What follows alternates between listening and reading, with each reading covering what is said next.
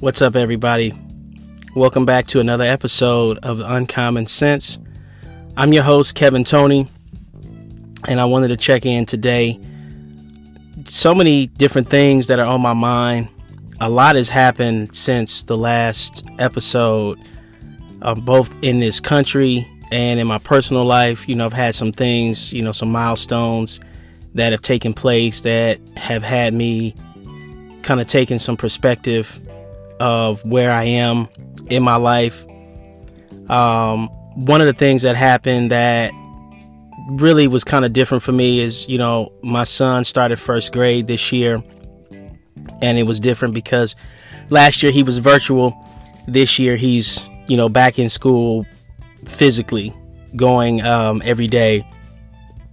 Of course, he's having to wear a mask, which, I'm not that happy about, but I am glad that he's getting the experience of physically being in school and seeing what that journey is like to start with. So we have that, and I'm fresh off the 12th anniversary of my marriage. My wife and I just celebrated 12 years of being married. We've been together for 14 years, married for 12, and so that's been another pretty exciting milestone, that just some things that we've been celebrating here in my household, along with some of the things that are happening in America, some things that are happening in the world.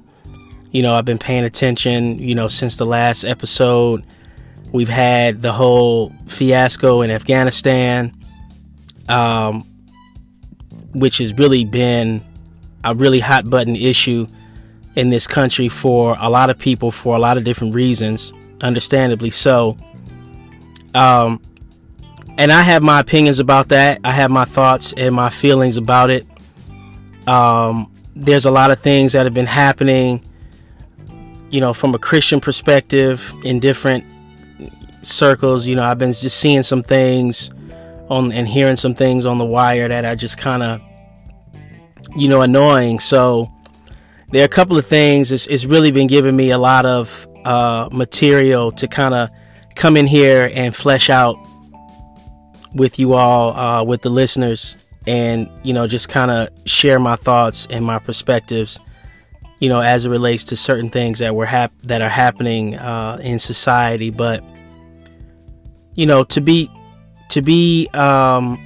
in the position that I'm in, I've really been thinking about, marriage. I've been thinking about, of course, this time of year is always, I take stock of where I am in terms of my marriage, the health of it, what kind of condition it's in. I'm, doing self checks, and it's not just this time of year. I'm constantly doing that. I'm constantly mindful of the emotional, mental, and physical state of my marriage. I think that's important as it relates to the family structure. I think good husbands and good wives always, continue to have a pulse on what's happening in their marriage. And when you don't have that, I think that's when things start to break down, and that, can become a breeding ground for,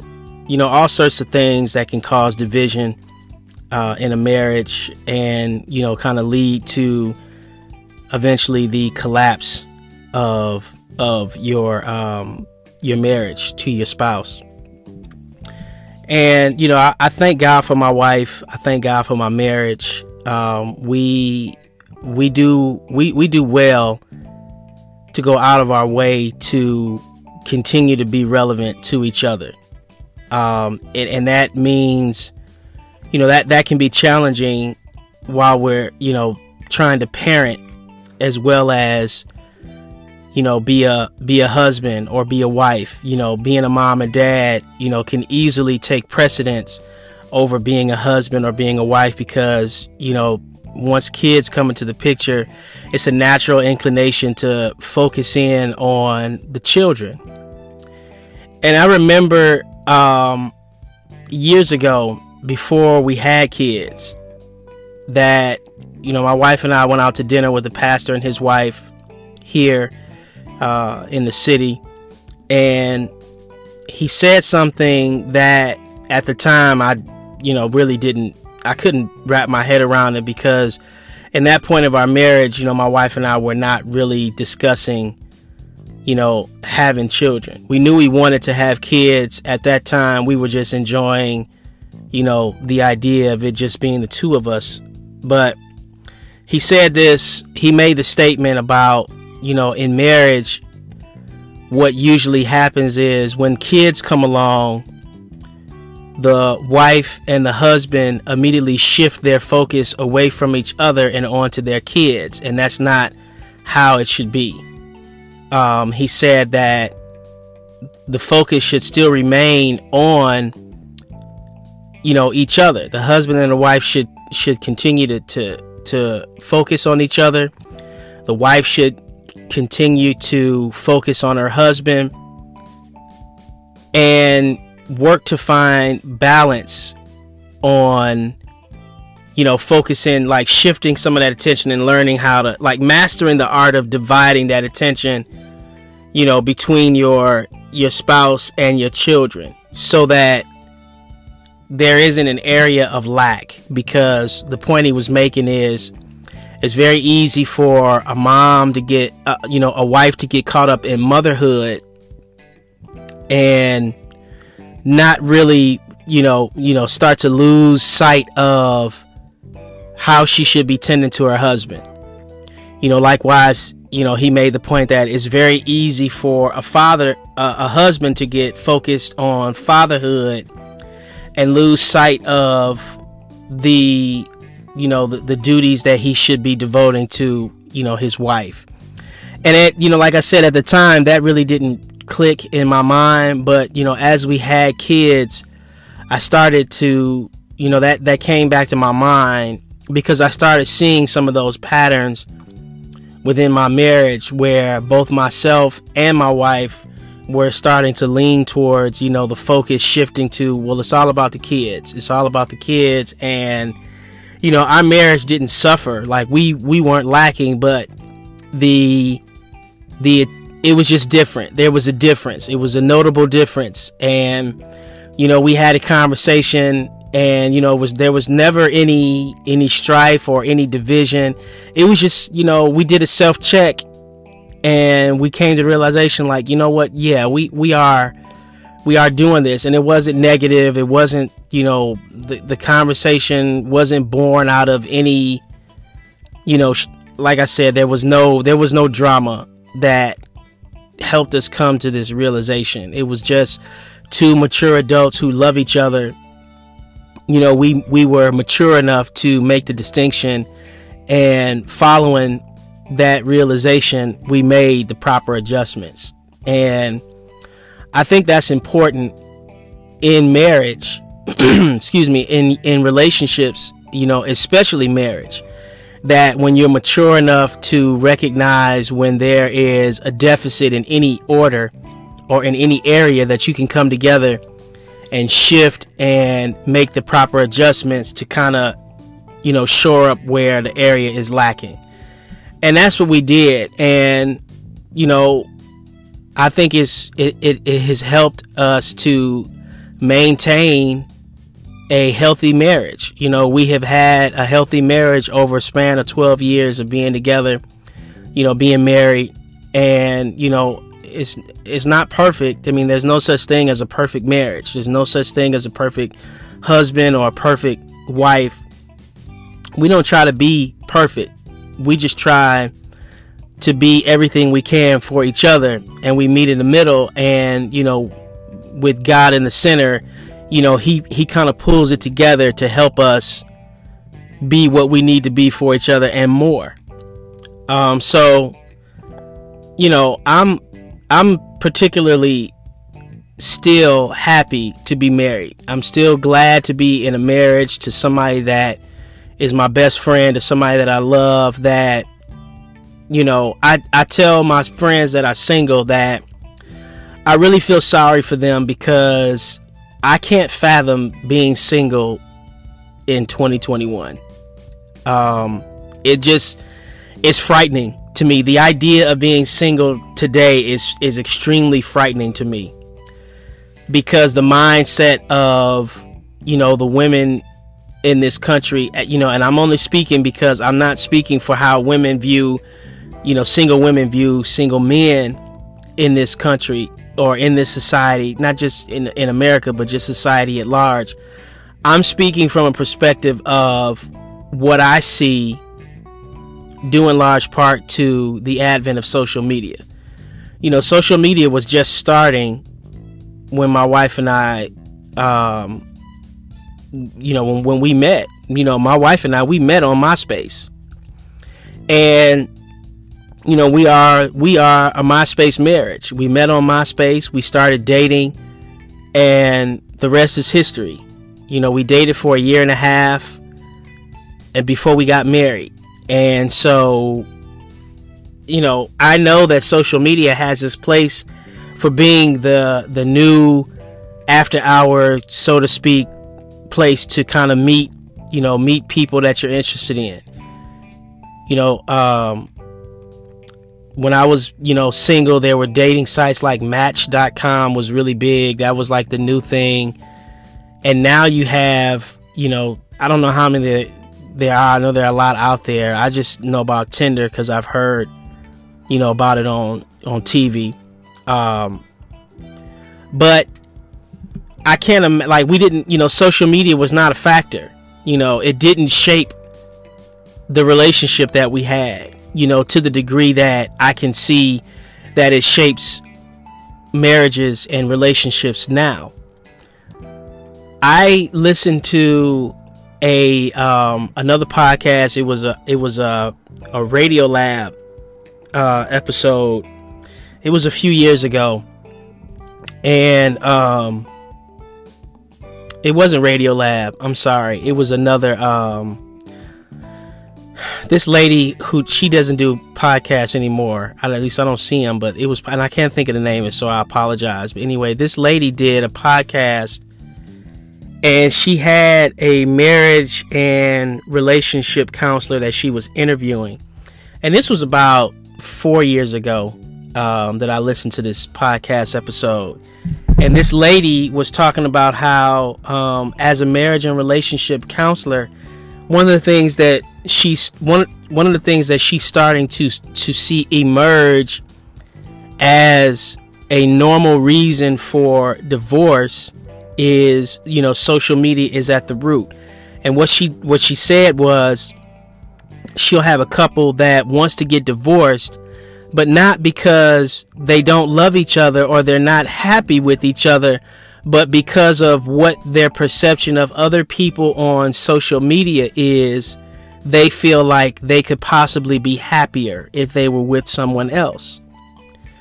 And I thought that was really, really deep on so many levels, you know. And I started looking at the fact, you know, internally in my own marriage, like, how could I look at my wife who I love and I'm extremely happy with, and she makes me happy, but because I spend, you know, X amount of time on social media, I'm looking at other women and being like, man,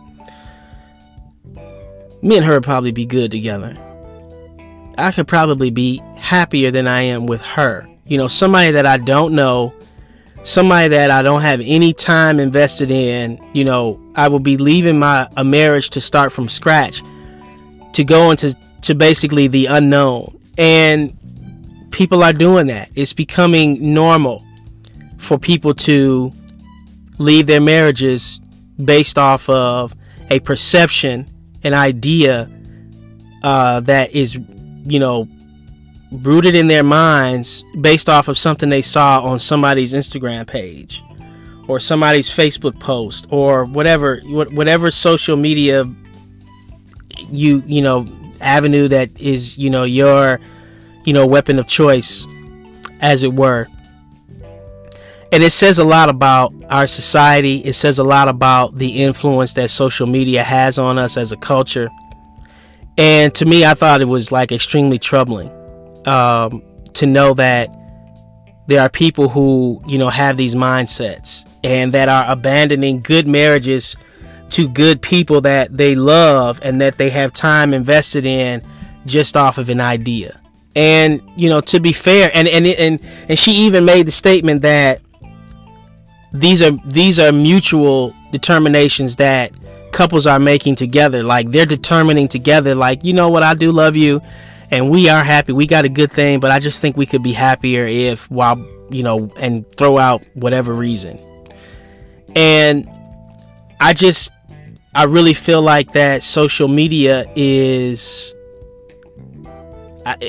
you know, it has its place if you know how to use it with wisdom. If you can use it wisely, it has its place. And if you don't allow it to, you know, shape your every thought and every move you make based off of what social media might think.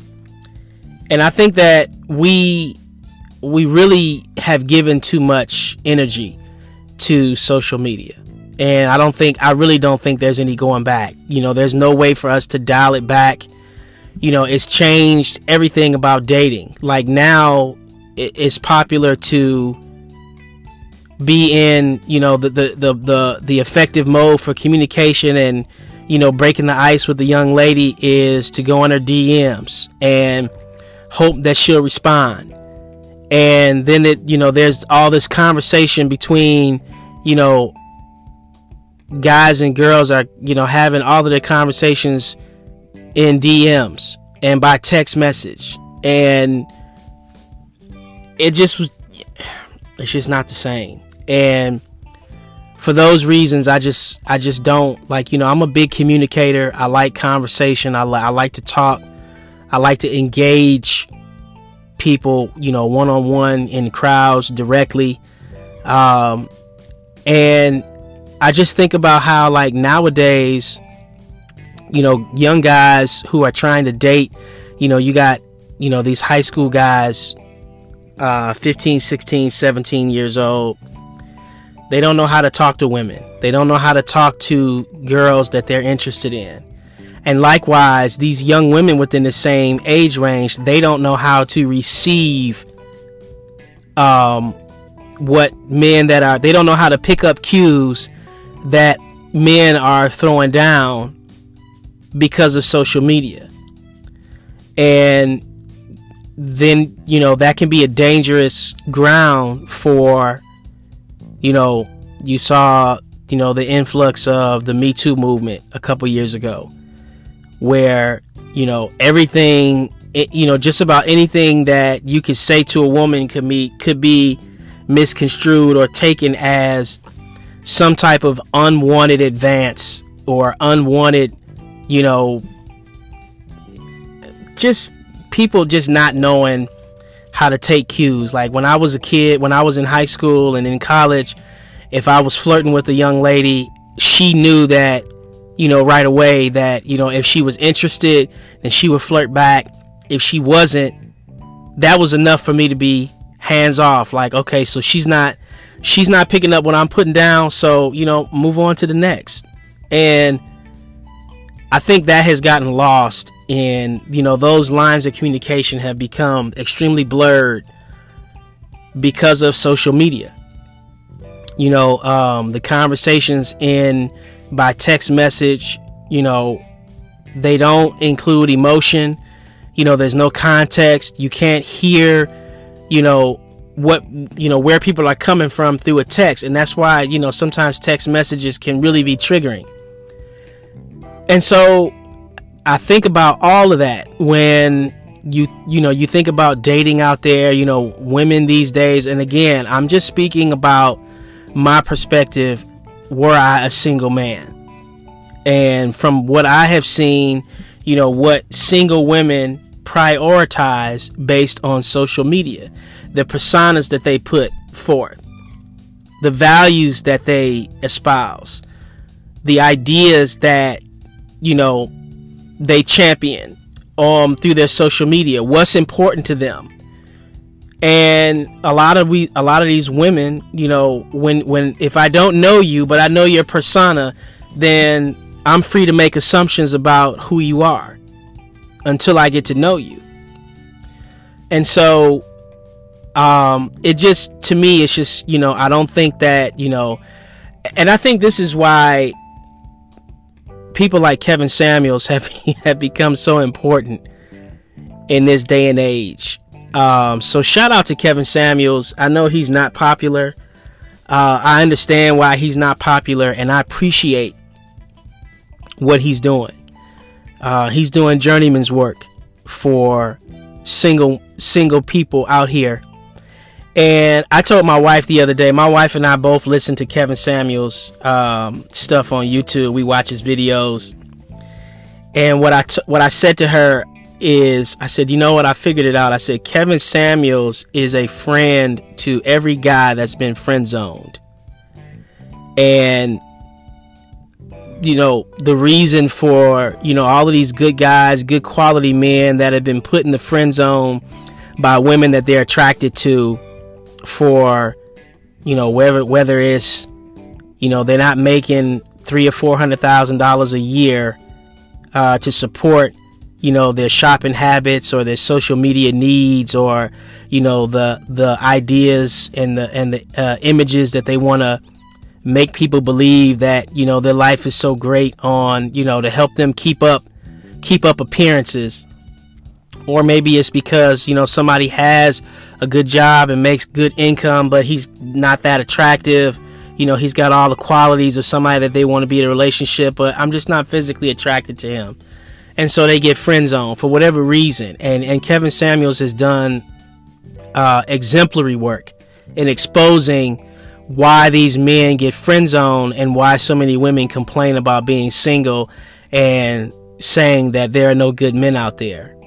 And so it's just, you know, I think I see things on social media. I hear stories from my friends that are single. I see stories on, you know, on social media of, you know, struggles that single men have when it comes to dating. And I find myself constantly saying, Lord, I thank you for my wife. I thank God for my wife. I thank God that I don't have to deal with this. I just don't have to deal with it, because it's not worth it. It's just not worth it. And it's frightening, man. I mean, especially when I have children. I mean, I don't know. I'm really just thankful for my marriage, and I honor my wife. I honor the commitment that we've made to each other, and it's precious to me. And, you know, not just because I have a fear of being single or a fear of being without her. It's because it's not even in my peer view. It's not even in my peer view to imagine life without her. So, you know, when I see stories online, or if I hear, you know, if I'm having a conversation with a friend of mine that's single and he's, you know, laying out his dating woes, when I hear that stuff, I'm just like, God, man, I'm so glad I don't have to deal with that. I'm so thankful that that's not my issue. It's not my testimony. Like, man, you're going to have to figure that out. I don't know what to tell you. But I think that having a son and having a daughter, the best thing that I can do is make sure that my son understands that there is a way to speak to women. There's a way to talk to women and engage the opposite sex. Likewise, it's up to me to make sure that my daughter understands there is a way to receive those communications and learn how to process them from the opposite sex, so you don't get misconstrued or don't get mixed signals, and there's clarity in understanding what both parties are looking for intentionally. And so, you know, I think that, you know, social media has basically destroyed what dating is about. You know, you hear stories about people that go on a date, a guy and a girl, they meet, they get in the DMs, they have conversation for a few days back in the DMs. You know, they talk on the phone a couple times, they make their plans in the DMs, they make a date, they introduce themselves, you know, they make plans to meet up, all over the course of not having had a physical conversation with each other. They have just been communicating via text. And I've even heard stories where, the first conversation we had was right before our date. She gave me her number and I called her and, confirmed where we were going to meet up, and we met up at the restaurant or wherever they went to go do. And then they get there and they're on their phones the whole time. Because they really don't know how to talk to each other. They really don't know how to ask questions or make inquiries, or, and I'm not saying that this is every situation. I'm not saying that it's all doom and gloom, but I in my opinion, by and large, it's hard out in these single streets. And that's why I'm glad to be over in these marriage streets. So, I don't want single people who may hear this to feel hopeless. I just think that they have to find methods to be successful for dating, and they're out there. And I think the biggest thing is to be patient. A friend of mine asked me recently, like, at what point did I know that I wanted to marry my wife? At what point did I know that she was the one? And when I shared the story with him about what that moment was, he was just like, wow, man. And I have intentions to, one of these episodes, I want to bring my wife on and have her as a guest so that she and I can have some discussion and just be transparent about, our marriage and, how we feel about each other and some of the things that we would share and advice that we would give. But when you know, and you realize that you don't want to live without this person, you're not willing to consider what the alternative is, which could be a life of either, prolonging a single life, or even, you just don't want to think about that. And, there were specific events that happened that showed me without a doubt that I made the right choice in, my marriage. And so, I'm happy about that. I'm happy about my situation. And I know for a fact that it's possible. I know for a fact that it's possible.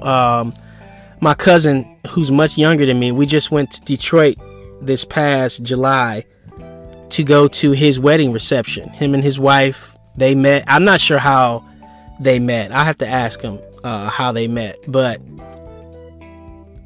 they met, they're young and they're in love, you know what I mean? And they got a good thing going. They were together for a while before they got married, so they pretty much know it works for them. And so it is possible. It is possible to find the right person to be in a relationship with, but you have to be willing to be patient. I think that's a problem, which is another symptom of the social media sickness, is we don't have patience. We don't have enough patience to wait for what we want, because we have gotten accustomed to being such a right now society. It's Instagram, Insta, from the word instant. We're communicating instantly. You send a message and somebody can see it right away. It pops up on their phone, a notification, and they're instantly notified that somebody's interested in them. So we have these interests out here that, people, don't necessarily take the time to flesh out. And I just think that, social media is just it's not that great when it comes to dating. It can cause a lot of problems. I think I remember reading, this was about 6 or 7 years ago. I was reading an article, and they were talking about when it comes to legal proceedings where divorce is concerned, and the grievances that are put forth in why the divorce is being called for. Facebook interactions on social media are listed among the reasons. So it'll be, the money's not right, and plus, you spending too much time on Facebook, it gives you too much access to, the opposite sex. And I'm like, wow, so Facebook is becoming a reason to why people are getting divorced. And I'm sure that, there are numbers of people that are out there that are getting married. I hear about, Facebook marriages, Instagram marriages all the time. So I know that there are happy endings happening because of social media, because of couples that have met and have fostered successful relationships that have turned into successful marriages because of social media. So it's not all bad. There is some good. But I think by and large, that good gets overshadowed by the negativity that comes along with the images that are portrayed on social media from both single men and single women. And so, I really just wanted to take some time today to, take stock of my own personal journey, my own marriage, and to be transparent. And just, looking at the society and the shape that it's in today, I have a sister that's young. My youngest sister, she's single. She's in her mid-30s. And, she's talking to me about, her issues being single. And the men that she's meeting that just aren't, it's just, they're not what she's looking for. And so, and a lot of it could be, a lot of people are picky. People are looking for certain things. There are certain concessions that they're not willing to make when it comes to their mate. And that's perfectly fine. I think everybody should have, in every situation you go to, especially a marriage or a serious long-term relationship, with someone that you're attracted to, I think that everyone should have a list of concessions that they're willing to make. Like, these are the things, these are the areas where I'm willing to be flexible, along with the areas where, no, there's no flexibility here. These are requirements. These are deal breakers. If I can't have this, and this, then, it's no point in us having, going any further. I had to come to a place in my life at the end of my 30s. I was like 26, 27 years old. I started looking at the fact that, I'm going to be 30 soon. It's time for me to start settling down, stop ripping and running the streets and trying to date and, just abandon all of this casual dating and get serious, because I knew, and I've always known, that I wanted to be married. I wanted to have a marriage. I wanted to be a husband, a father. I knew that was a goal, and I knew that I had to work towards that goal. So when I got into, my late 20s, I went through a period at the end where I was dating. I was going out on dates with women, and I was telling them outright, like, listen, I'm looking for a wife. And if that's not what you're into, then let's not waste each other's time. Yes, I like you. Yes, I'm attracted to you, but I'm not just looking to casually date. I'm just not looking for that. I'm at a point now where I'm past that. And there were a lot of potential relationships that I passed over because I was willing to be honest up front. I was mature enough to be honest in what I wanted up front and saying, what my goals were. And it was a way for me to weed out these young women that I was seeing that weren't looking for the same thing that I was, and that were going to ultimately waste my time and have me waste their time. And I looked at it like, as I'm getting older, I don't have time to waste. I don't have time to waste for this. I'm just not going to do it. And so I think that's, you have to have some hard, ask yourself some hard questions and be willing to accept what those hard answers are. And so that's what led me to, when I started dating my wife, she wasn't scared off by that. When I told her I was looking for a wife, I wasn't looking to date casually, long term, and that didn't scare her off. And so we continued on, and the rest is history. So, there is hope. I think there's a great, I think there's a great pool of people out there that can make great couples. I know there's some great women out there because, listen, by logic, if I know some good quality single men that are ready to devote themselves to a single woman, then if I believe that, then I have to believe that there are some great single women out there that are ready to devote themselves to these quality men that are out there.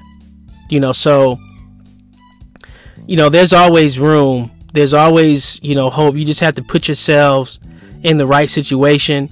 You have to be willing to try something different. I remember I gave some advice to a coworker. This was years ago. And she was telling me about how, she had been divorced. She was talking to me about how she was having all of these problems with the men that she was dating. And I told her, I said, you know what, you should try something different. I said, why don't you try dating a white guy? Have you ever dated interracially? She said no. I said, you should try it. And I think that that's something that people are afraid to consider. But,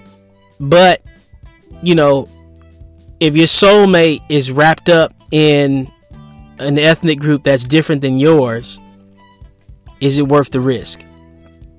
Is it worth taking the chance? And I think where love is concerned, I think it is. I don't think there's anything more honorable than taking a chance for something like love and the potential for a fulfilling relationship. So I gave her that advice. I'm not sure if she took it or not. But that's the advice I would, people got to be willing to try something different. You have to be willing. Maybe it means you have to move somewhere, move away from where you are. Maybe the men in the city you live in just aren't what you're looking for. Maybe you need to relocate. And then, my grandfather used to say, how bad is your want to? Whenever, my mom would tell me that when she wanted something as a kid and she really, really wanted it, my grandfather would say, well, how bad is your want to? Meaning, what are you willing to do to get what you want? What are you willing to stake, to get what you want? So those are questions you have to ask. I think we need to get away from depending on social media so much to shape the decisions that we make. I think it plays its part, but again, when you know how to use it wisely and not let it determine every decision that you make, which way, how you feel, your emotions, you have to know all of those things. When you can find that and you can determine that, I think you'll be in a good position to meet the right person and have a successful marriage and have a long marriage. So, I want to say again, salute to my wife, salute to all the married couples out there that are happy, that are putting the work in to make their marriages work for each other and for their families. You're an inspiration to me. I have several families, I have several men in my life who are married and have successful marriage that I look at them and say, yep, it's possible. And to be honest, that starts with my mother and father. My mother and father just celebrated 44 years of marriage. And, they're still happy. They still love each other. Do they get on each other's nerves 44 years later? Absolutely, yes. But they can't imagine life without one another. And so that comes from time in. So, find people who are in positions that you want to be in and ask questions. I have friends that haven't been married as long. I have friends that are just celebrating their 1-year anniversary, their 2-year anniversary, and they're excited about their marriages still.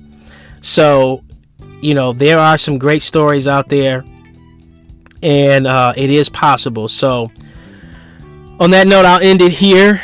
You can send an email to uncommonsensewithkt@gmail.com. Tell me what your marriage is like. Tell me what your relationship status is like. I'm not on here trying to be a relationship counselor, but since we talked about this today, I'd be interested in your feedback if you care to share it. In the meantime, be safe where you are, and God bless.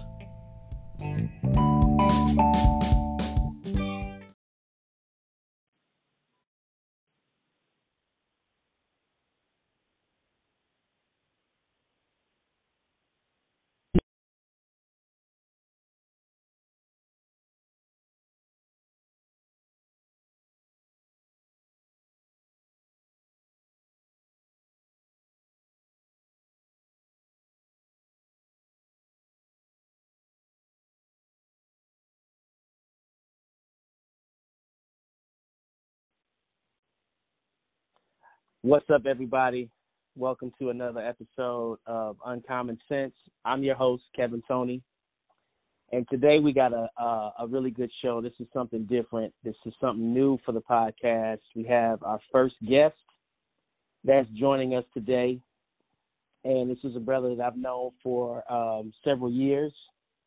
He is a jack of all trades, a master of quite a few of them. My good brother, Monteith Peterson, is joining us today. What's going on, man? Not much, man. How are you doing today? I'm doing great, man. You are the, I call you the martial arts expert / magician who gets it done. So, yeah. So we this conversation has been in the making for quite a while, and I'm glad that we're getting a chance to do it now. And we're gonna dive into an area that I know that I consider you to be somewhat of a subject matter expert in terms of these areas, and that's why I wanted to have you on. We're going to be discussing the religion, if you want to call it that, but we're going to be talking about Hebrew Israelites today and Hebrew Israelism and what it entails. And the reason that I wanted to have this conversation is because I'm seeing a lot of people that I know who are starting to get into this religion, and I'm not really, I'm saying religion, but I'm using that word because I'm not exactly sure exactly what it is. It's a doctrine, this mindset, this way of thinking.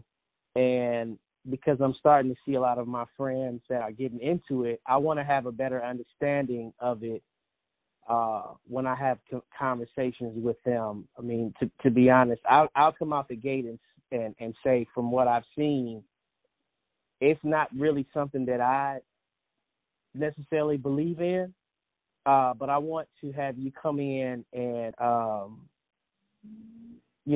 just kind of dispel some myths or, give some reasons behind why people, why it's gained popularity within the last several years, most notably in the Black community for the most part. So, right.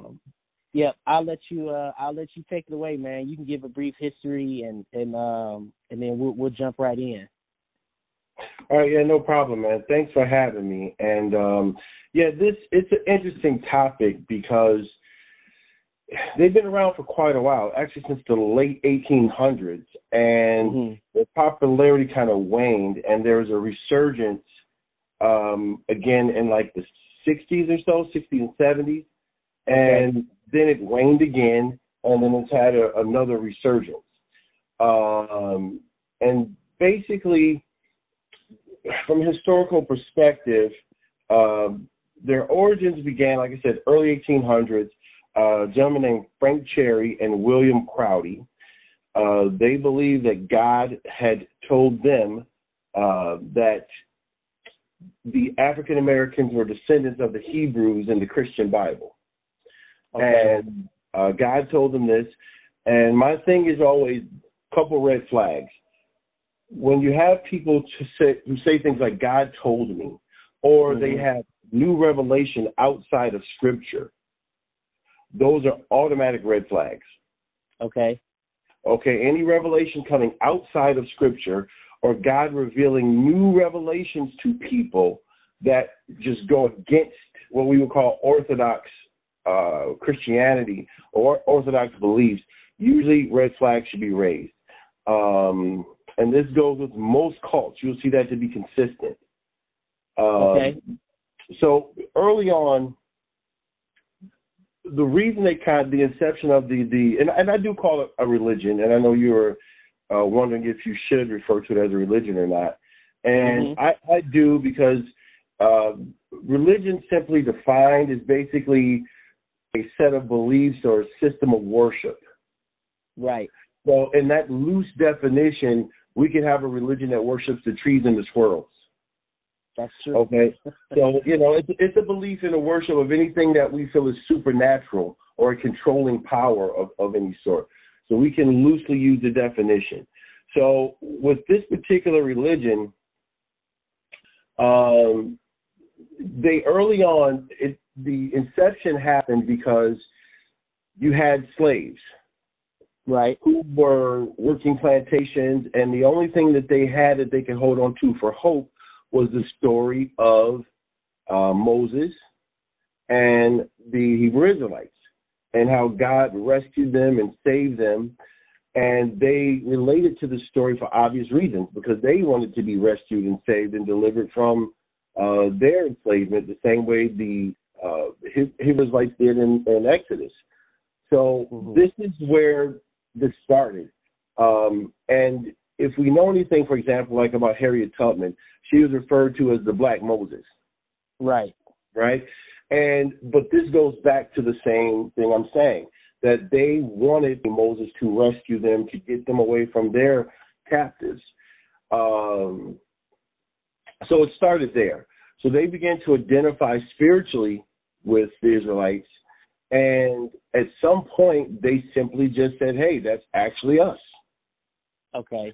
And so I like to call it one of the first identity thefts in history, one of the biggest identity thefts, because really they just kind of say, hey, that's us, we're them, that's who we are.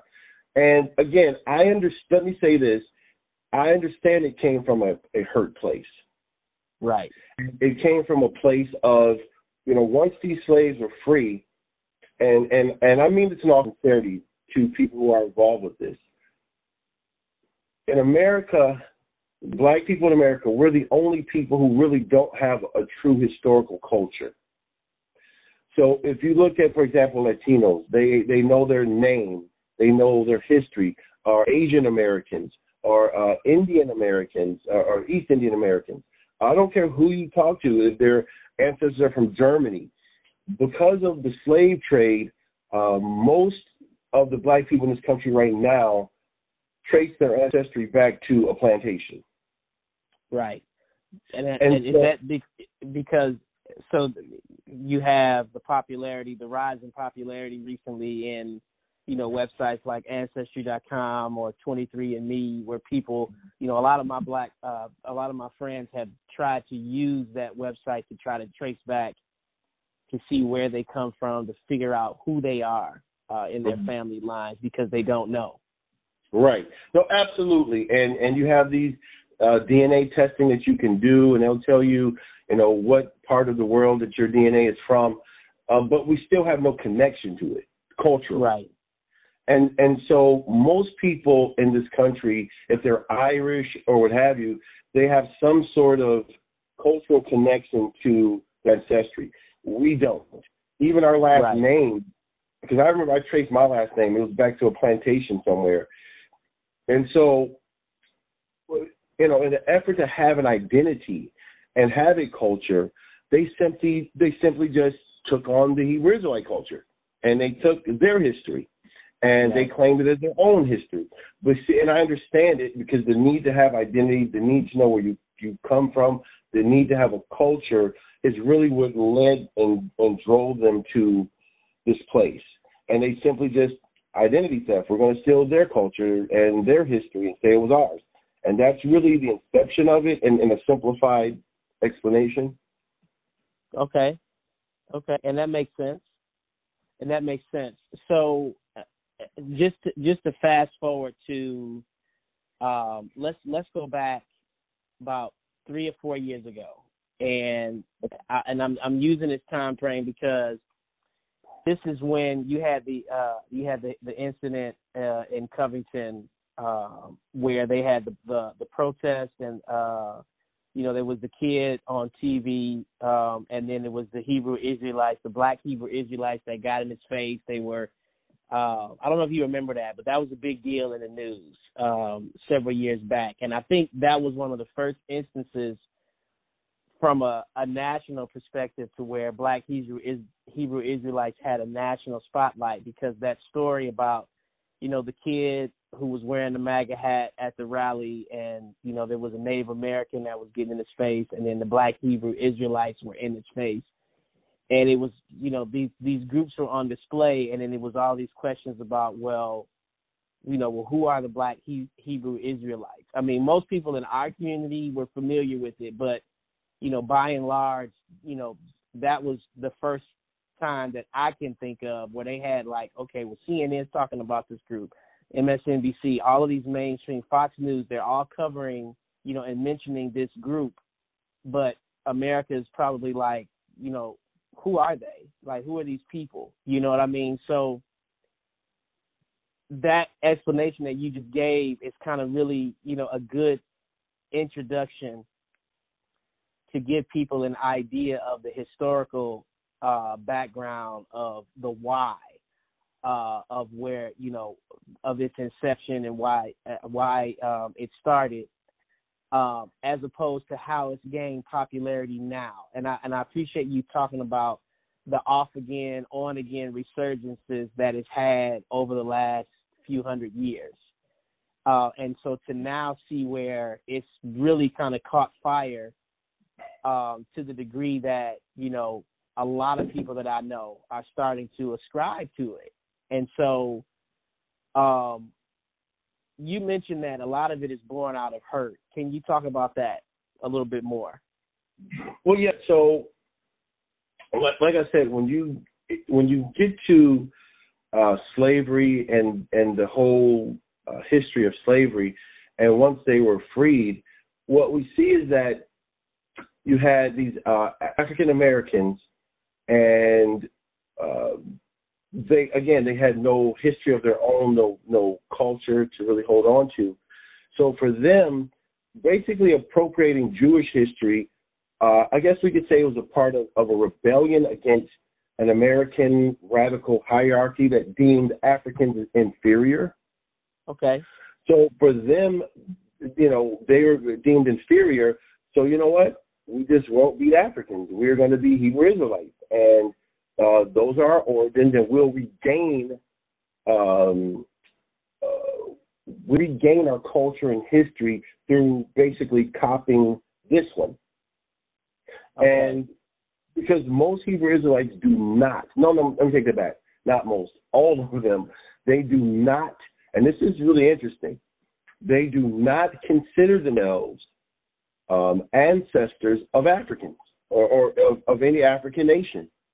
Really? As Black people, they do not. They believe that they are Hebrew Israelites, and they are not Africans. And for them, and I've heard them say this, it's insulting to even suggest it. It's like saying that all Asian people are Chinese or all Asian people are Korean. And they're like, no, just because our skin's black and we're here, we're not Africans. Okay. And so, yeah, I'm sorry.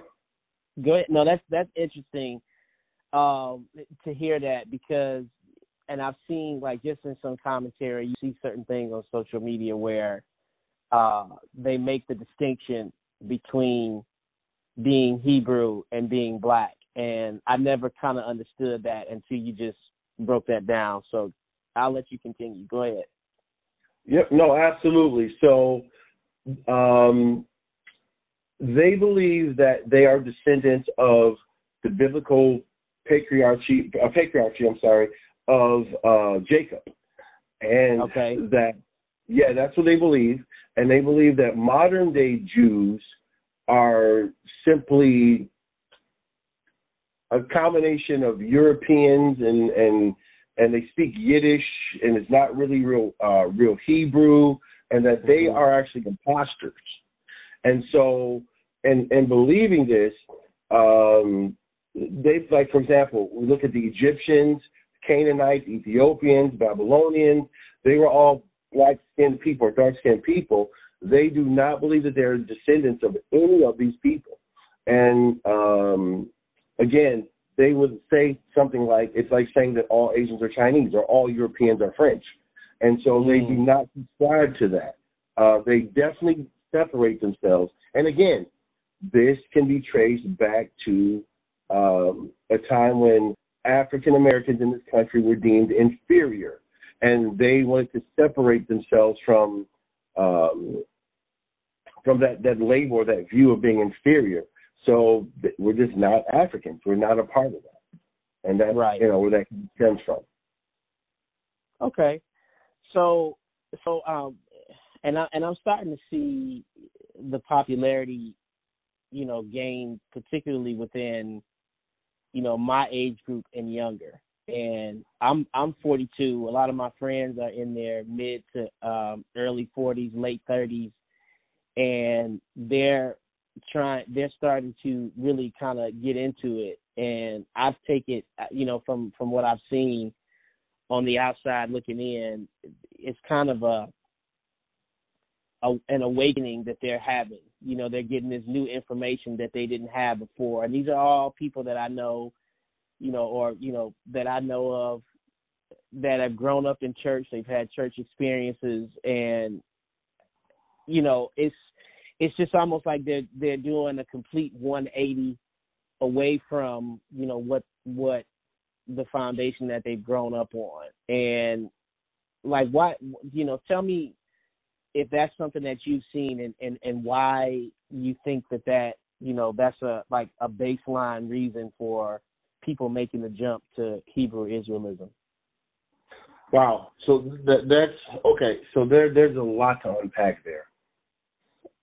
Boy. Okay. So number one, I would contend with the fact that they were raised up with a Christian foundation. Mm-hmm. I say that because, and as a Christian, I have these conversations with my friends all the time, and this is a very sad commentary. Just because people go to church does not mean that they are Christians or saved. There are people who have learned to do church. Yeah, that's right. They know the jargon. They know what to say. They know when to rock and sway, and they know when to say amen, and they know when the pastor says God is good, and they know they know how to say all the time. They've been churched, and they've learned how to be churched. Right. However, foundationally, I don't think it has ever taken root, right? And right. Jesus talks about this in where he talks about the sower of the seed. And there's some seeds that take root, and there's some that just fall on the wayside.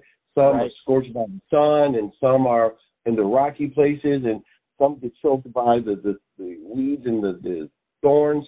So most people in church, when we look at that, are just churched. So exactly. if we take, for example, Jesus mentioned 4 situations there. Out of the 4, only one took root in that parable of the seed. So if we just break that down, I'm just doing this kind of loosely here. Out of 4, only one. That would be 25%. Right. Right, a fourth. So that would mean the other 75% that heard the word, it never took root. Mm-hmm. So when we talk about people in church, their foundation, most of them don't have a real, true, what I would consider foundation. And so what happens is when these things come, Hebrew Israelites, Jehovah's Witnesses, Mormons, I know people who are really involved heavily in Afrocentric type religious beliefs. One of my friends is an Ifa priest. And when we see you can include the Nation of Islam in that too. To a degree, we can. We can. Yes. So what happens here is because, and this is going to be a sad commentary here. This is a conversation for an entirely different day. Mm-hmm. Because the church has failed to really give a true foundation. It is very easy for cults to come in and pull these people away. Okay? I agree with that. So, and especially when we are dealing with issues of pride and culture and history.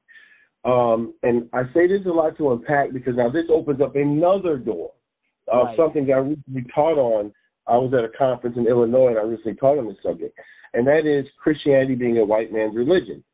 Mm-hmm. When you start getting into those aspects of Christianity and you're bringing in pride and culture, you have now a group of black people who are in Christian churches leaving because of cultural reasons, or not accepting Christianity because of cultural reasons. They feel as though they are betraying their ancestors because Christianity was used to enslave black people. It was used to control them. This is a true statement. These are all true historical facts. It was used to control them. It was used to enslave them. They were made to abandon their religious beliefs and accept their slave masters' beliefs.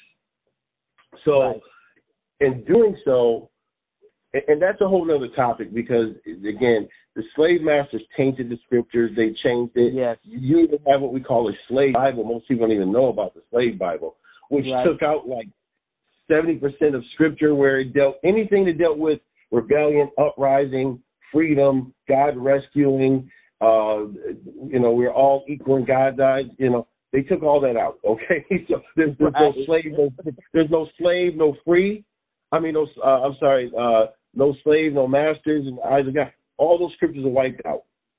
So they misuse Christianity to enslave them. But with that being said, you have a lot of young black people who feel, I am betraying my ancestors if I take on the religion of the people who enslaved them. So, again, that's a subject for another day.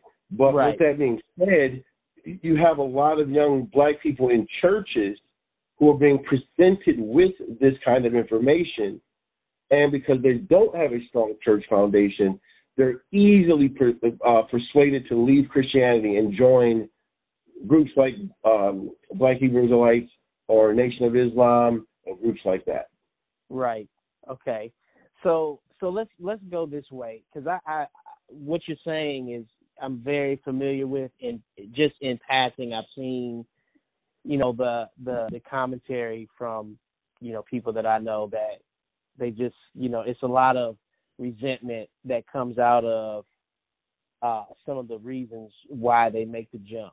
And I've even had some tell me they didn't want us to know in church, they didn't teach us this because they didn't want us to know the truth, as if the church they came out of knew the truth to begin with, because like you said, that not having a foundational base in the word, being in that 75% that didn't, where the word didn't take root, that's heavy when you think about the difference in who gets it and who doesn't, and the majority of people that don't get it, how easily swayed they are. So let's just say that for the sake of the conversation that we're having today, let's say that you and I meet, you chance encounter, and we strike up a conversation, and I say to you, I'm thinking about joining this Hebrew Israelite group in my neighborhood, but I'm just still trying to check it out and see, if it's right for me. Like, what information would you give me having an opportunity like that? If you could have a conversation with somebody and say, what, or even somebody that's deep in it. I mean, if you have a conversation, like, how do you dispel, how do you, I don't want to use the word, the phrase come against them, but how do you dialogue with somebody that, not in an effort to try to change their mind? Because what I've seen, I've had conversations with complete strangers in my DMs on Instagram, and just by the language that they're using, I can tell that they align with the Hebrew Israelite way of thinking. And they are, it's almost like they have scriptures ready to try to convince you and change your mind that what you know and what you're thinking is wrong, and why you need to come over to what they believe and come out of what, I had this guy, I didn't even know him, man. He kept calling me a slave in the DM. And it was crazy, man. Like, I'm like, I don't even know this guy, and we're having this like super long conversation, and he was saying stuff like, yeah, are you ready to come out of slavery and really open up the scriptures and stop being a slave and so on and so forth? And I'm like, wow, like this guy is really, he's for real. And so you've seen this before, you know this dialogue. Like, how would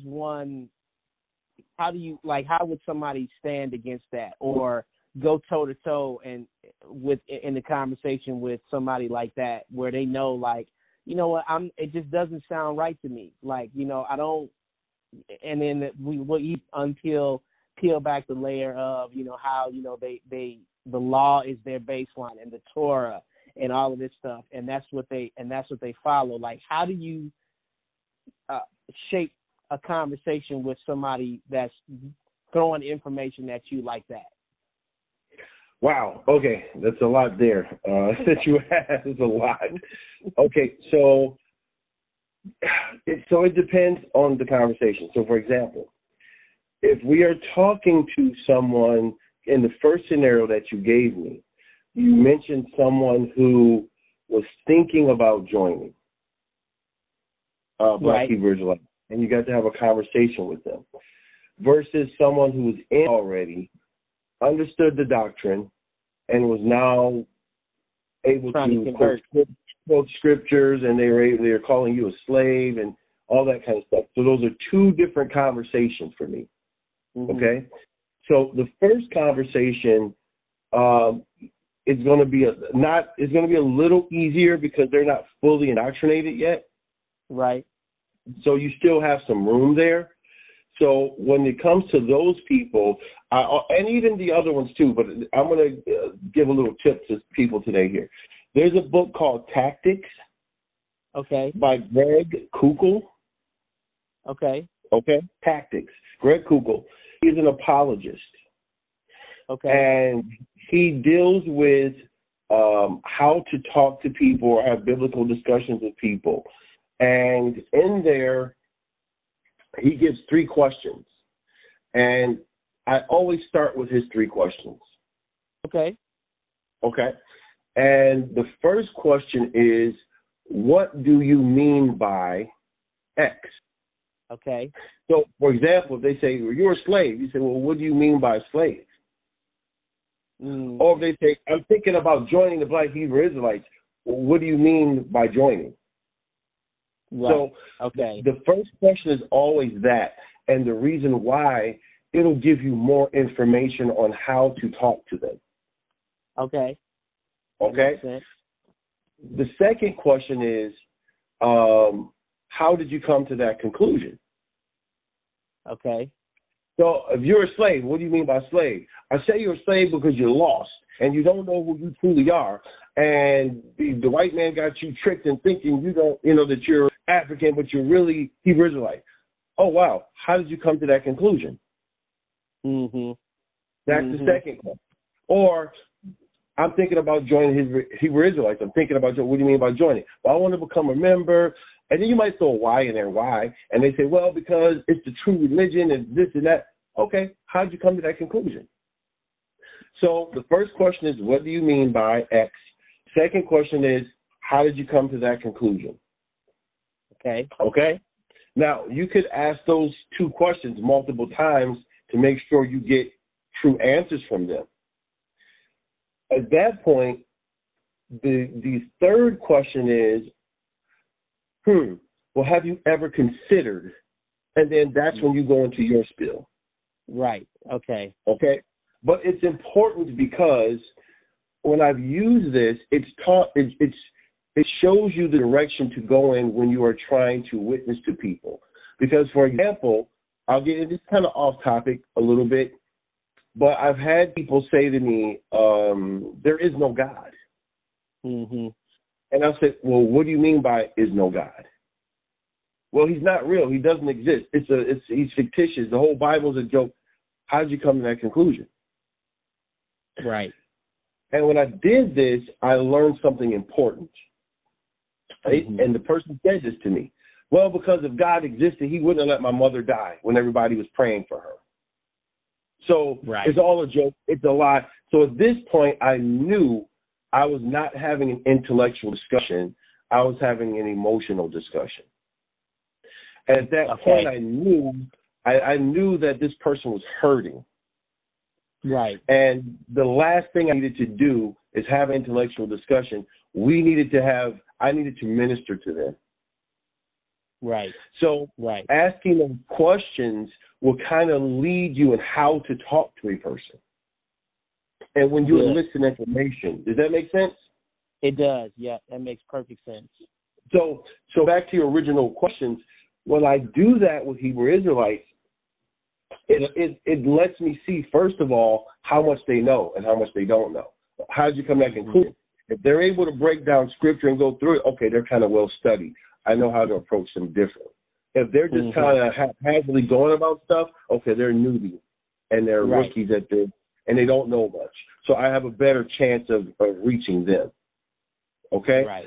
So I use those questions to get information. Now, the second thing I'd say here is this.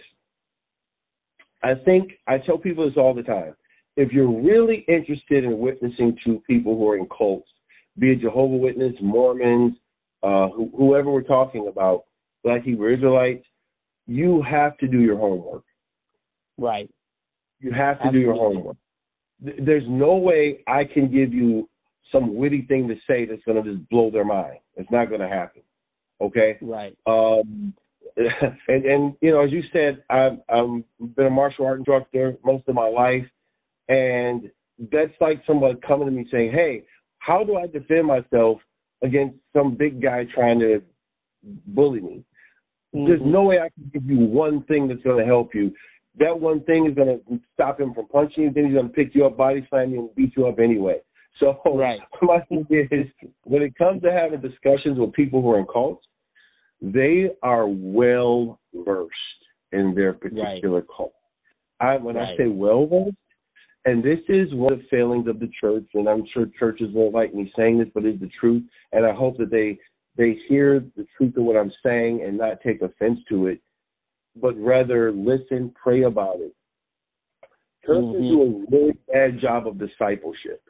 Yes, I would agree with that 100%. Okay, 100%. So they're really good at here's a message, and you need to be saved. You need to repent from your sins and come down front and accept Jesus Christ as your Lord and Savior. They're really good at that. So if the message is good enough, it's emotional enough, a person will come down, accept Jesus Christ, and at that point they believe they're saved. Right. The problem is, I have two issues with that. Again, we can have many discussions on this on different days. I don't particularly subscribe to when a person says words that they're told to say that they're actually saved. Right. Words don't save you. Paul talks about it's the belief in your heart. When you believe, when we see every instance in Scripture, when we go through the book of Acts, for example, the Ethiopian eunuch, what must I do to be saved? Believe Jesus Christ. And what did Peter say? Believe Jesus Christ. Repent. Every instance they had to believe. The salvation comes from your belief in your heart and truly accepting who he is. And then there's a confession with the mouth. Oftentimes we get the confession of the mouth without them really believing because they don't know who he is. Right. Yeah. So that's backwards. We're getting a confession before there's a heartfelt belief. So my thing is, most of these call groups are really super good at discipling you. You will, even though their doctrine's all wrong, you will leave the Kingdom Hall fully understanding that doctrine. You'll fully understand it. You will leave Black Hebrew Israelites teachings fully understanding what they believe, why they believe it, even if it's all wrong. Most people in church can't even tell you what they believe about being a Christian and why. So that's true. This is a sad commentary, but it's because there's no discipleship. There's no one discipling them. Usually Hebrew Israelites, Jehovah's Witnesses, they have mentors, or Jehovah's Witnesses call them their Bible teachers, people who are assigned to them, who disciple them. Okay? Yeah. So there's no discipleship. And when we don't have discipleship, we have people who don't know what they believe. So it's easy to get them away. So my thing is, before you talk to Hebrew Israelites, Jehovah's Witness about anything, you need to make sure you're clear on what you believe and why. Exactly. And that's what you're saying is an indictment on the church. And that's, again, that could be a completely separate podcast episode to just unpack that. Because, I believe I totally agree with you, because they come down, like you said, when I grew up, church I grew up in, somebody would get baptized, they would do the Dearly Beloved upon the confession of your faith, and it's like, okay, well, what confession? We didn't hear it, and then, they're baptized and they're pretty much left to their own devices after that. It's like, all right, you're on your own, because we got to get ready for this next group that's coming in, and it's almost like a conveyor belt. Really in a factory, in terms of they're pushing out these quote unquote Christians, but like you said, there's nobody that's, most churches, the church by and large is not pairing these new people with somebody that's individually going to help them. And I learned a long time ago, like when Jehovah's Witnesses knock on your door, and it's always two of them, the one talking is the one in training, the one in silent is the one that's there to make sure they don't trip up and lose their focus. And, they're there to step in and fill in any gaps. Yeah, no, you're exactly right. Then that's the discipleship I'm talking about. Right. And we don't have that. We don't have that. So, I agree with you, and it really is sad to know that happens. But I'll let you continue. But I wanted to just interject that I told you're spot on with that observation on the lack of discipleship in church. And let me say this too. I'm saying that part in love, because the thing I don't want is people to get offended and then not take action to correct it. Right. Right. Because that is something that should be and needs to be corrected, and all it will do is strengthen the church. Absolutely. We'll be stronger for it. So, I hope people don't take offense, and rather they take that as an opportunity to strengthen the church. So, with that being said, let's kind of go back a little bit, because I do still want people to kind of understand a little bit more about Hebrew Israelites. So, as they're understanding this. So, just to give some more historical context, I'm going to bring it forward here. Okay. They have, in the more modern resurgence, they had several leaders. A guy named Abba Bivens. He was more in the 60s, and I think he got murdered or something in 1970 or something. But he was pivotal in shaping a lot of their theology today. There were people that he had with him, Moshe, Arya, and a guy named Jacob. And these gentlemen are important, because if people really knew some of the history here, Jacob claims that he was in a bar in the Midwest, and there was an angel, he was a black man, an angel with a perfectly round afro, who told him, confirmed that yes, the blacks in America were actually the Hebrew Israelites. Okay. And then this black angel with the perfect afro walked out of the bar. He went after the guy to ask more questions, and he simply vanished. That's their story, and I don't mean to make light of it, but sometimes I wonder, was that a true vision or the Hennessy? I don't know. Right, exactly. Yeah, right. I don't want to be mean and say it, but that was his claim. But I find it interesting because, like I said earlier, red flags. God told me, and receiving revelation outside of Scripture. Well, this is another red flag, because we have like Joseph Smith, who was the founder of the Mormons, claiming that he had an angel appear to him, and revealed to him that they were like a lost tribe of Israel here in America, and led him to these gold tablets, which led to him writing the book that he wrote. I believe it was the Pearl of Great Price. Which book did he write? I can't remember. I'm very escaping right now. But it led him to doing that. Benjamin Krim, who was the founder of the New Age movement, he claimed the angelic figure appeared to him, which is why he began the New Age movement. Okay, so you anytime you start hearing angels appearing to people, and new revelation that no one else has but them, that was given to them, always a red flag goes up for me. You just made me think of Carl Pearson and inclusionism. Same thing. I mean, you can go down the line. Anytime people have angels appear to them and tell them stuff, it's interesting how they always tell them stuff that leads them away from Christianity.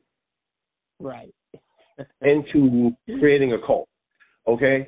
So that's interesting. So angels want you to form cult groups. And but we see this a lot. We see this in Islam. And that's, again, another conversation another day. I don't consider Islam a cult. Some people try to do that, but I don't do that, because I'm very strict in my definitions of things, because I do apologetics. I speak at conferences, so I have to be really precise with my language. Right. And so Islam is not a cult. They are just a false religion, and there's a difference. Okay. I don't know if we want to unpack that, but there's a difference. Just real quick, as Christians, we have a set of beliefs that are our standard beliefs, or our foundational beliefs as Christians. When people within Christianity stray away from those orthodox beliefs, we call them a cult. So, for example, Jehovah's Witnesses teaching that Jesus is a God. He's not God. He wasn't here from the beginning. He was created by God. Or Mormons teaching that Jesus and Satan are actually brothers. When you start doing things like that, you're a cult. When you're a completely different religion with your own Bible, your own theology, you haven't deviated from Christianity. You have your own religion. That is a cult. That is a false religion. Buddhism is a false religion. Hinduism is a false religion. They're not deviations from any other religion. They're their own religion. Right. Does that make sense? It makes sense, yeah. Thank you for making that distinction for the listeners. So, go on. I just want to make sure, because within Islam, for example, they consider Nation of Islam to be a cult. Yes. Of their religion. So usually if you have an established religion and then people start deviating from it, that's when they start getting labeled as cults. But within the religion itself, to Christians, Islam is a false religion, but not a cult. Does that make sense? Right. It makes sense. Okay. Yep. Okay, so, excuse me. So with that being said, Black Hebrew Israelites to me would be considered a cult, because they are deviating from Christian theology and creating a theology within the Christian Bible. So this to me is when you are a cult. I would agree. All right. So with that being said, the gentleman that I mentioned, Abba Bivens, Mashah, Arya, these guys had a particular theology that they were holding to. And they had a school in New York. And the school that they opened up in New York, I believe it was, what was the address to that school? I believe it was 1 West 125th Street. Okay. And I say that because this is kind of relevant for people who really want to get into these guys. There's a theology that came out of that school, and they called it they call them the One Westers. So because it came out of One West, 125th Street. So most of your popular Hebrew Israelite groups today come from that theology. So they don't have what we would consider denominations. They call theirs camps. Okay, I got you. Yeah, okay? That makes sense. So when you see that they're not all the same, they don't agree with all their theology, it varies. It's no different from Christian denominations. Episcopalians being different from Pentecostals, being different from Baptists, being different from Methodists. Right. Okay? Right. That makes a lot of sense. So, yeah, I'll give you a couple of the popular ones. One is the GOCC, which is the Gathering of Christ Church. That is one of the popular ones. You have the GMS, which is Great Millstone Israelite. They are another popular, really, really popular group. The HOD, the House of David. You have the ISUPK, the Israelite School of Universal Practical Knowledge. Okay? Oh, wow. And then you have the IUIC, Israelites United in Christ. They're probably one of the most recognizable ones. They usually have the purple and gold tie. And Nathaniel is their leader. He's very vocal, very charismatic, very knowledgeable with regard to their belief system. I've seen him debate a few Christians who should have never went on stage with him, and he destroyed them. Wow. Okay. Which tells me they weren't prepared for the battle. They brought a knife to. They didn't bring a knife to a gunfight. They brought a knife to a tank, a submarine, Air Force fight. Right. Okay. So in other words, it was a bloodbath. It was a bloodbath because they got up there talking about being baptized in the Holy Ghost and this and that and other, and he ripped them a new one because he went up and down the scriptures, historical, the culture aspect, the Hebrew. He was using Hebrew language, and these guys were sitting there like, and it was embarrassing. So it was embarrassing. Man. But you had other leaders, REI, who debated James White, who was a leading apologist. He speaks Greek. He reads Greek. And when you got up against somebody like that, he got embarrassed by James White. He should have never even had a conversation with James White. Mm-hmm. So this is leading me to a place here. I'm doing this on purpose. Okay. Yeah. Go ahead.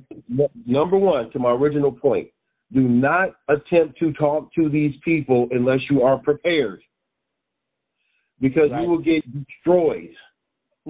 And we didn't mention this on the call today, but I was raised Jehovah's Witness until the Lord pulled me out of it.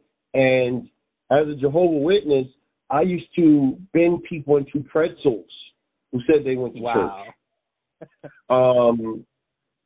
So you should not be talking to people unless you are, number one, truly rooted and understand your own beliefs. Number two, make sure you understand the person that you're going to talk to. If you look at football teams or boxers, they always watch film on their opponents to be prepared for them. That's true. Okay? Yep. You can't enter a battle not knowing who your enemy is. You'll get destroyed. And me being a martial artist, this is a principle from Sun Tzu. If you know your opponent, you know yourself, know your opponent, victory is assured, right? So that goes back to what we're saying. Know yourself. You should be rooted in your own religious beliefs. Then know your opponent. You should know what they believe. Then you'll be victorious. You'll be destroyed if you walk in not knowing your opponent and not knowing yourself. Okay? So with that being said, after James White destroyed this gentleman, REI, there was a backlash from the Hebrew Israelites. I'm sure. They put up videos and they just berated James White. You're a white man. You have no business even reading the Bible. That's our book. It wasn't even given to you. You have no reason touching it and opening the book. Then, as they were calling him all kind of white devils, and they were just they said something in the anger that stood out to me like a sore thumb. And when I heard, I said, whoa, did he just say what I think he said? I rewound the video and I watched it again and I said, oh my God, there is the key right there. And what he said was, like, you devil, you this, you that, and you don't need to touch that Bible. You think you know all of this. That Bible isn't for you. It's not your God anyway. And he said, you want to come with all this knowledge, all this information, all this wisdom and stuff you got. Where was all that when we was in the church, huh? Where was all of it then? Where was you at then? You such and such white devil. I said, whoa. Yeah, right. So did he just say that? He tipped his hand. He tipped his hand. Yeah. But he tipped it in a way that is embarrassing for the church. Yes. Yeah. What he said in that statement, it stood out to me. Number one, they came from the church. Yep. Number two, he's saying, where was all that information and knowledge and teaching when we were there? You weren't, where were you then? In other words, what he's saying, no one ever taught us all the stuff that James White was saying. We never heard this stuff that this white man is now saying. So what are they really saying here? While they were in church, they didn't learn anything, that they weren't being taught on this stuff. They were not being taught, which goes back to our original point, which is why I wanted to bring that home, because that brings us to the original point. There's not discipleship. There's not enough teaching, which is why they're being pulled away. Right. Man. Another indictment. Indictment number 2. And again, I don't. So let me say this: I hesitate to use the word indictment, because I hate to use that word, but maybe that's the right word. I don't know. But my thing is simply this: that I think as believers,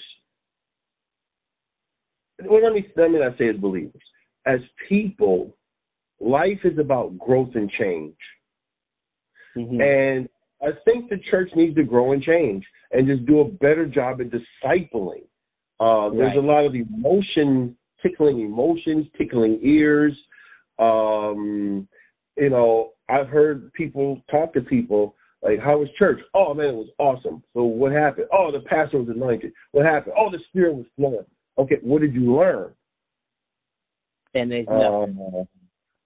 What scripture did you retain from service? What scripture stood out in your mind that you remember? I've had this happen so many times. So there needs to be more discipleship. I'm just going to leave it at that. But I'll agree with you. I co-sign on that.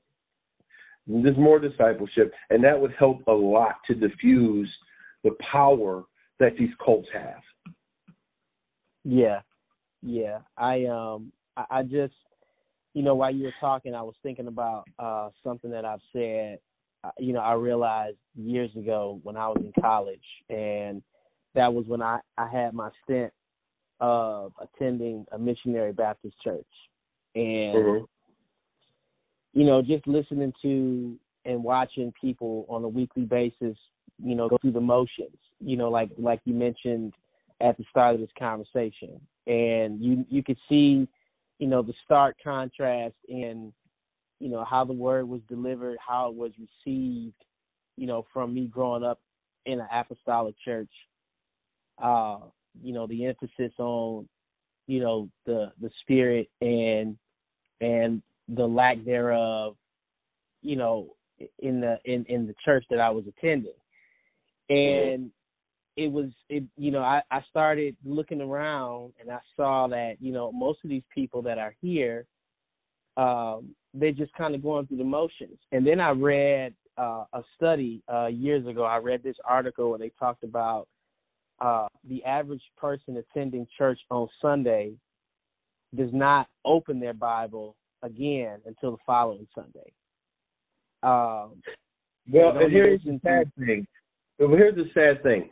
In today's modern world, they never open their Bible. Everybody's using phone apps.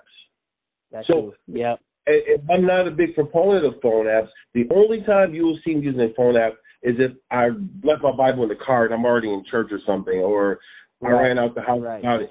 Because I'm a big proponent of I want to know where to go to find